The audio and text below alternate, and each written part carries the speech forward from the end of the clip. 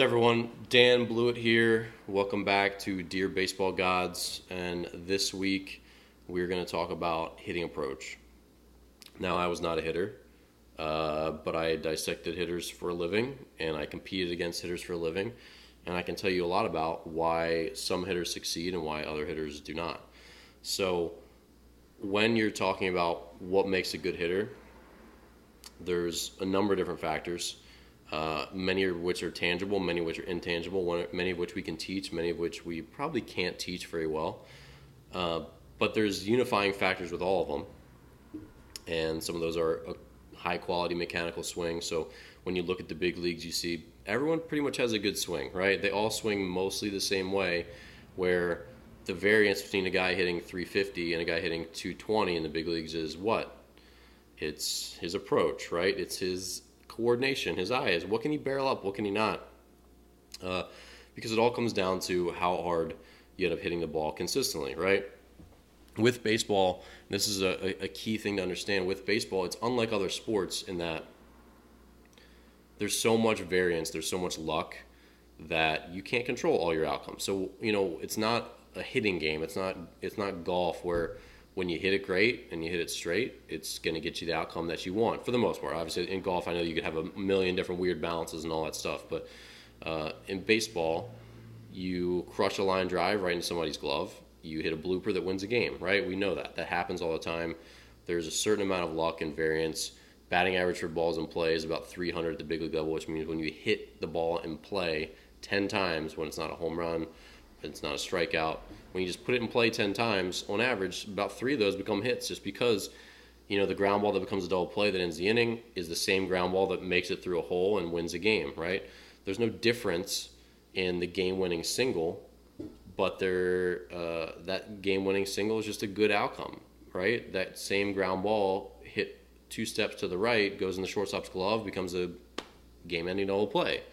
We've all lived that as players, and it's one of those things where everyone talks about process over outcome, right? Process over outcome. So the process is, did you take a good swing? Did you pick a good pitch to hit? Did you hit it hard? If you did that, then your process was good.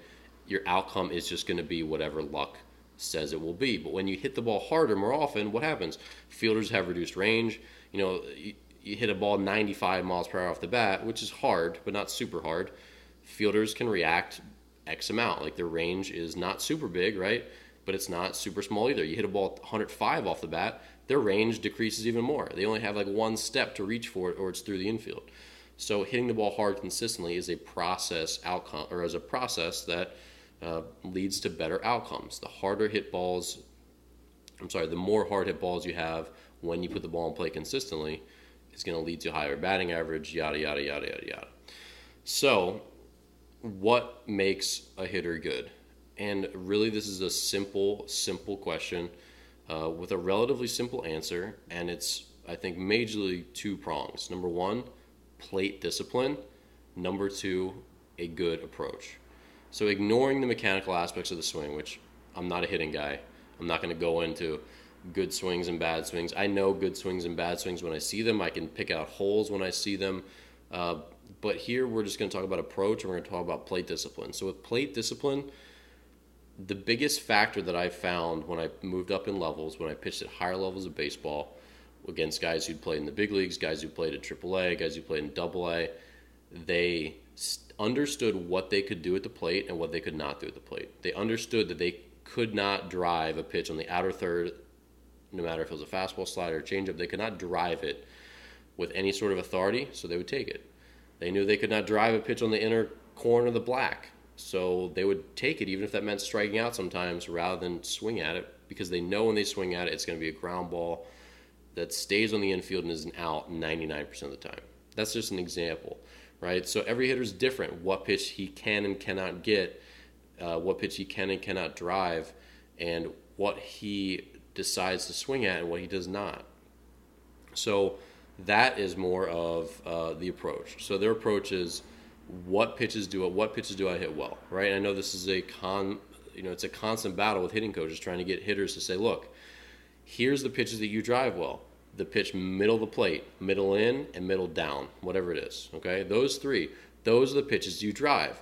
So if that's your approach, and let's say you don't hit sliders very well, or you don't hit changeups very well, don't swing at them. I mean, it sounds really obvious, right? Don't swing at them.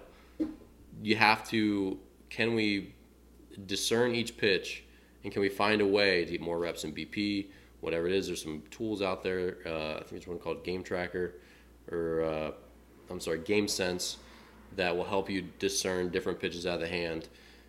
Can you get better at picking out which pitch is coming and then Xing it out or not? So when you X out a pitch, it just means I'm not going to offer that pitch. So I can pick up his curveball. I've X'd out his curveball. It means I'm not going to swing at that curveball no matter where it is. And even within reason. So I know a lot of parents, as they watch the game, they don't quite understand this. They say, oh, that pitch was right there. It's 2 strikes. Got to protect the plate. Protecting the plate, depending on the level of baseball, makes sense. Protecting the plate at certain levels of baseball doesn't make sense. And when you're trying to foster plate discipline for players, there's a time to just take that pitch and strike out, and there's another time to just put that ball in play. And that just takes coaching. It takes some massaging, some finesse to figure out when those times are, and a player needs to know that as well. But a lot of times it's okay to just take a pitch that you can't drive, even if that means striking out, because the outcome is not going to be significantly different if you just hit that ball weakly to second base versus putting it in play. And if we always have that mindset where I'm going to put balls in play, whether I can drive them or not, because I don't want to strike out or I don't want to get to 2 strikes. That's another one. We're always sometimes thinking too far ahead. I don't want to get to 2 strikes, so I swung at that pitch. That's where we start to lead. Like, we start to degrade our approach. We start to degrade our discipline because we're trying to not get ourselves in positions where we then have to swing at stuff. But you ultimately never have to swing at a pitch you don't want to swing at. So this conversation does change depending on what level of baseball you're at. When you're playing 11U, putting the ball in play means you're going to be safe. They're going to make an error. It's going to get through, whatever, a higher percentage of the time than in Division I baseball, for example, where most teams field 960 or better probably. Right? In pro ball and the big leagues, they field 980 or better, which means 49 out of every 50 chances are converted into an out. So, putting the ball in play has a different potential outcome depending on the level. So depending where you are, it might be a good decision to swing at a pitch that's borderline with 2 strikes just to put it in play. Or it might not. It just depends on the situation. It can also depend on those things. But when we're talking about what do good hitters do, good hitters in general, they don't miss the pitch that they get that they can drive. So if it's like I hit middle in, I hit down. When I get a pitch there, I'm ready to hit it, and I swing at it, and I put my best swing on it. So when I get that pitch, I'm going to put the ball in play, and I'm going to give myself a high percentage chance of hitting the ball hard. Now, when good hitters start to stray from that plan, they start to swing at pitches up, they start to swing at pitches away or down and in, wherever pitches aren't in their plan, that's when they start to get themselves out much, much, much more consistently, because they're swinging at pitches that they can't drive anyway, and they know they can't drive them. And so they start to deviate from the plan, and they roll that pitch over, they pop that pitch up. They start to do things that they're not good at doing. So a good analogy of this would be like, say you're a golfer, and say you hit your 5, 6, and 7 irons really well, and you don't hit your 8 iron, you don't hit your 9 iron, you don't hit your pitching wedge very well. So you get within a certain distance, and you could hit either your 7 or you could hit your 8. You hit your 7 really well, you don't hit your 8 very well. The distance is kind of iffy, where it's probably a little better for the 8. Which one should you choose? Should you choose the club you hit better, that it still might be a long, maybe you have to shorten up a little bit, or should you hit the 8 iron, where you're just probably not going to hit it well just in general, but it's probably the right club for that situation because it's the right distance or whatever? What should you do? I'm not a golfer, but probably hit the 7 iron, right? If that's the one that you're just going to put a better swing on in general, then you could probably massage it a little bit and try to maybe take a little off and get the yards that you need, rather than hitting a club that you don't hit very well in general. Even if it's the right club, it's still the wrong club because you just don't hit it very well. So we want to try to make sure we're swinging at good pitches whenever possible. And we have to understand, what do we do well? How does our swing work? How can we have the discipline to only swing at the pitches that we know we can drive. So, and then approach comes back to a couple different things. What kind of hitter are you? Do you have the power to go deep on balls? Should you be lifting the ball a little more? Are you a smaller guy who doesn't have a lot of power? How much bat speed do you have? Can you pull a really good fastball for your level? So say you're playing high school baseball and most kids throw 80 and you're facing a kid throwing 85. Do you have the bat speed to pull a ball down the line? If you don't, what should your approach be that game? Should it be, I'm going to try to ambush and try to pull the ball and try to go deep on this guy? Or should it be, I'm going to try to stay middle and away, and I know the ball is going to get deeper on me than normal because he's throwing really hard, but I'm going to try to see it deep and just try to punch it through the right side or punch it up the middle and put a good swing on the ball. So those kind of approaches lead to better outcomes because the hitter's not getting ahead of himself. He's not doing things that he's not capable of doing. So a lot of times for me as a pitcher, as I'm watching a hitter, I'm reading for those same things. I'm saying, well, can this guy pull the ball? Can this guy put me out of the yard? Can he do this? Can he do that? If I throw him a breaking ball, can he swing? Can he hit it? I'm trying to make good assessments based on what I've seen, what he can and can't do. And when he can't do something, I'm then trying to match up. Well, all right, he can't really pull the ball. Can I get the ball in on him? If it's a lefty, for me personally, I couldn't really get the ball in on lefties very well. So then that was kind of like a no. But if it's a righty, and this guy can't pull the ball, like, all right, I'm really good at going into righties, so I'm going to probably just own this guy and just go in and in and in. And this is all going to work out really well for me. So as a hitter, you have to know and trust what you can and can't do to try to start to just condense everything down. So as you go out there, you say, okay, I'm not a power guy. I'm more of a line drive type hitter. I can't pull the ball super well, especially against harder than average pitching. So with all those factors combined, your approach should probably be try to spray line drives and hit the ball hard, the middle and opposite way. And when that's your plan, when that's your approach, then what should you do to match that? You should not swing at pitches that go counter to that. And that means pitches on the inner part of the plate. And that means pitches that are probably either at the very top border or the very bottom border of the zone. So you're still probably, everyone wants to swing pretty much middle, but you've got to figure out, like, how does your barrel work? Do you like to pitch down? Do you like to pitch in middle? Do you like it up a little more? Whatever. But if your approach is middle and away, you can't take a hack at that inner half pitch if you can't go middle away with it. Now, if you can say, okay, I can anything middle or away, I am going to hit middle or away. Anything middle or like bleeding into inner half, I'm going to try to put a good swing in that, hit it middle or maybe slightly to the pull side, but anything middle third or in, I'm taking. It doesn't matter what it is. It doesn't matter if it's 2 strikes, I'm taking. And then say, like, this kid's got his breaking ball is just too good and I can't pick it up well. I'm just, like, not going to be able to hit it. I'm just going to take it. I'm just going to take it knowing that he's probably not going to throw me 3 of them for called strikes and strike me out. So if I'm just going to take every slider or every curveball, then that's fine. I'm just going to wait for my one fastball in the outer half, and when I get it, I'm going to drive it. That's what good hitters do. They start to shorten everything up and compartmentalize so that when they get their pitch, they put a good swing on it. And so from the pitcher's perspective, I'll tell you about some of the hitters that I found easy to get out versus hitters that were hard to get out. So hitters that were easy to get out were guys that had an obvious tendency or they had an obvious approach. And that was usually guys who I'm small and I like to hit the ball the opposite way because I'm small and that's my approach.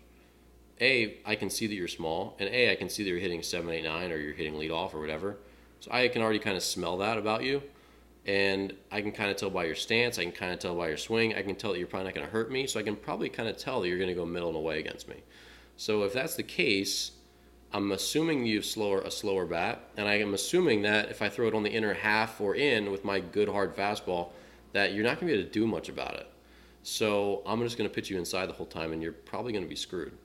And then conversely, guys who like to try to take me deep, who are like big power guys, who had this sort of longer, loopier swing, trying to just like launch and get some loft on the ball, those guys also tend to be easy outs because they're also telegraphing a very different approach, but still a very obvious approach. Like, I'm going to try to make you pay if you leave it on the inner half or maybe on the inner third or the ball up over the middle of the plate. And so with those guys, It's like, okay, I see what you're doing. All I really got to do is get ahead of you and get one strike, and then I can put you away with pitches on the outside part of the plate, or I can bury a breaking ball, or I can throw a fastball or a changeup. I can throw a changeup probably right down the middle and just let it sink as you kind of sink into your front foot and just beat it into the ground. So anytime hitters have some sort of obvious thing, it becomes a lot easier for a pitcher to say, okay, he's probably trying to do this, therefore I'm going to probably do this, and this is where my strength is, so I'm going to match it up really well with this thing. And so it's this combination of the way that we call pitches as pitchers of saying, here's my strengths as a pitcher, here's my weaknesses as a pitcher, here's what I think the hitter's strengths are, here's what I think the hitter's weaknesses are. We're going to mash those all sort of together, and I'm going to see what the best balance is of me taking my strengths against his weaknesses. And sometimes you're not going to know that, and you're not going to have that information, but when you do, it becomes very powerful and very easy to use against hitters, assuming that you as a pitcher can execute, because that's what it also comes down to as well. If you can't execute pitches, it doesn't matter if you know what to throw, as long if you can't actually throw it there, right? So you have to actually execute pitches, and if you don't, that's just what pitching is. Like, you've got to choose the pitch, but you still got to make the pitch. So the hitters that I found toughest to get out were hitters that didn't have an obvious tendency. They didn't obviously want to go away. They weren't obviously trying to pull. They weren't obviously trying to hit dingers. They weren't obviously just trying to hit singles through the right side. Guys that could go to either gap, guys that could hit the inner pitch, like the inner third pitch or the outer third pitch, somewhere in that gap. No one hits the inner corner pitch, no one hits the outer corner pitch. But the inner third, if they could still get the barrel on it a little bit and yank it, or the outer third and they could still get the barrel on it and spray a line drive between the first baseman and third base and second baseman, those hitters were really, really tough, because I couldn't tell at any given point, based on their stance, based on their swing, based on the game situation, which side of the plate was a better side for them, because they would adjust. They would pull their hands in, pull the ball if it was there. They'd go the opposite way if it was out there. And you still try to execute and make good pitches to those guys, but you never have a good read on them. You never feel like you're super comfortable against them. And it makes you want to stay out of the middle of the plate even more. And what that does is then you start to miss, because you start to give yourself less margin for error when you start to go towards the periphery of the plate. So with guys like that, and I think the example that pops in my head that I face a bunch in the Atlantic League was Sean Burroughs, who played in the majors a couple different times. He was a renowned Little League World Series star as a kid. But Sean would hit over 300 every year and didn't have a ton of power, but he'd get his home runs here and there. But he also just hit a bunch of doubles and hit line drives all day, because he was just waiting to see the ball deep, and he would not commit until he knew where it was going, and he wouldn't swing at that many bad balls. He would swing at pitches that he could drive, and he would spray line drives anywhere pretty much on the field. And there were lots of other guys that had that same kind of approach, and they would turn in consistent years, year after year. They consistently get another contract renewal, because teams trusted that they're going to go out there, and even if they started slow or whatever, they're going to turn around, because their approach to the plate was so good that they're just going to get their hits, because they're going to only swing at pitches that are in that center 2/3 of the plate, and they can go either direction with it. But when guys have one tendency where they can't hit a breaking ball, or they can't, hitters figured it out, or pitchers will figure it out, and then they'll start to exploit that over time, where guys that it's known they can't hit a breaking ball, or it's known they can't hit a fastball up, they start getting only fastballs up. Not only, but they start getting lots of fastballs up and lots of curveballs down and whatever it is, because pitchers are smart and scouts are smart, and they pass this information around, and it becomes known. And that's why it's so hard. You see a guy has a breakout like rookie season or second year season in the big leagues. It's not clear that they're going to be a long-term major leaguer yet, because hitters, they're going to be adjusted to pretty quickly. Everyone else is going to go to the tape. Okay, this guy hit 340. He killed us this year. Where's the hole in his swing? What are we going to do? How do we attack him? They're going to find new alternate ways, and you've seen this. You've seen guys like Ryan Howard. How was Ryan Howard, Chris Davis so successful, and then they can't get a hit at all? Guys figure them out. There were lots of examples like this, and a lot of them you probably can't remember, because they were these like the star that burns the brightest burns out the fastest kind of guys, where they just crush and then they get figured out and they can't adjust, and then it becomes this mental thing where, oh God, I haven't gotten a hit in a month, and they start to press and they start to press and they start to press, and then the mental game starts to come in and it destroys you from inside. I mean, there's no, and I don't know the situation with Chris Davis or with Ryan Howard, obviously, but you wonder how much the mental part of it came into it, because these are so guys that just destroyed the big leagues for a period of time, and you just wonder, how can you get that few hits? Like, you're there every day. You have hitting coaches. You have all the resources in the world. You wonder how much the stress of not performing and how much the extra pressure they put on themselves ends up being a factor in keeping them in that slump and not getting out of that slump. Because it just, long term, it doesn't end up making that much sense. When you can do it for a short period of time, it's then when they adapt to you, can you adapt back to them? Can you take those breaking balls they throw in the dirt? Can you start to adjust and see those breaking balls? Now you're ahead in the count again. Now they have to throw you a fastball. Now you can drive it and you come back to what you want to do. So, again, the big thing with hitting is there's so many undisciplined swings. There's so many undisciplined swings in hitting. And I'll say it again. The big thing in hitting is there's so many undisciplined swings. And as a former pitcher, as a pitching coach, as a coach in general, you see undisciplined swings and you know they're not going to get consistently good results.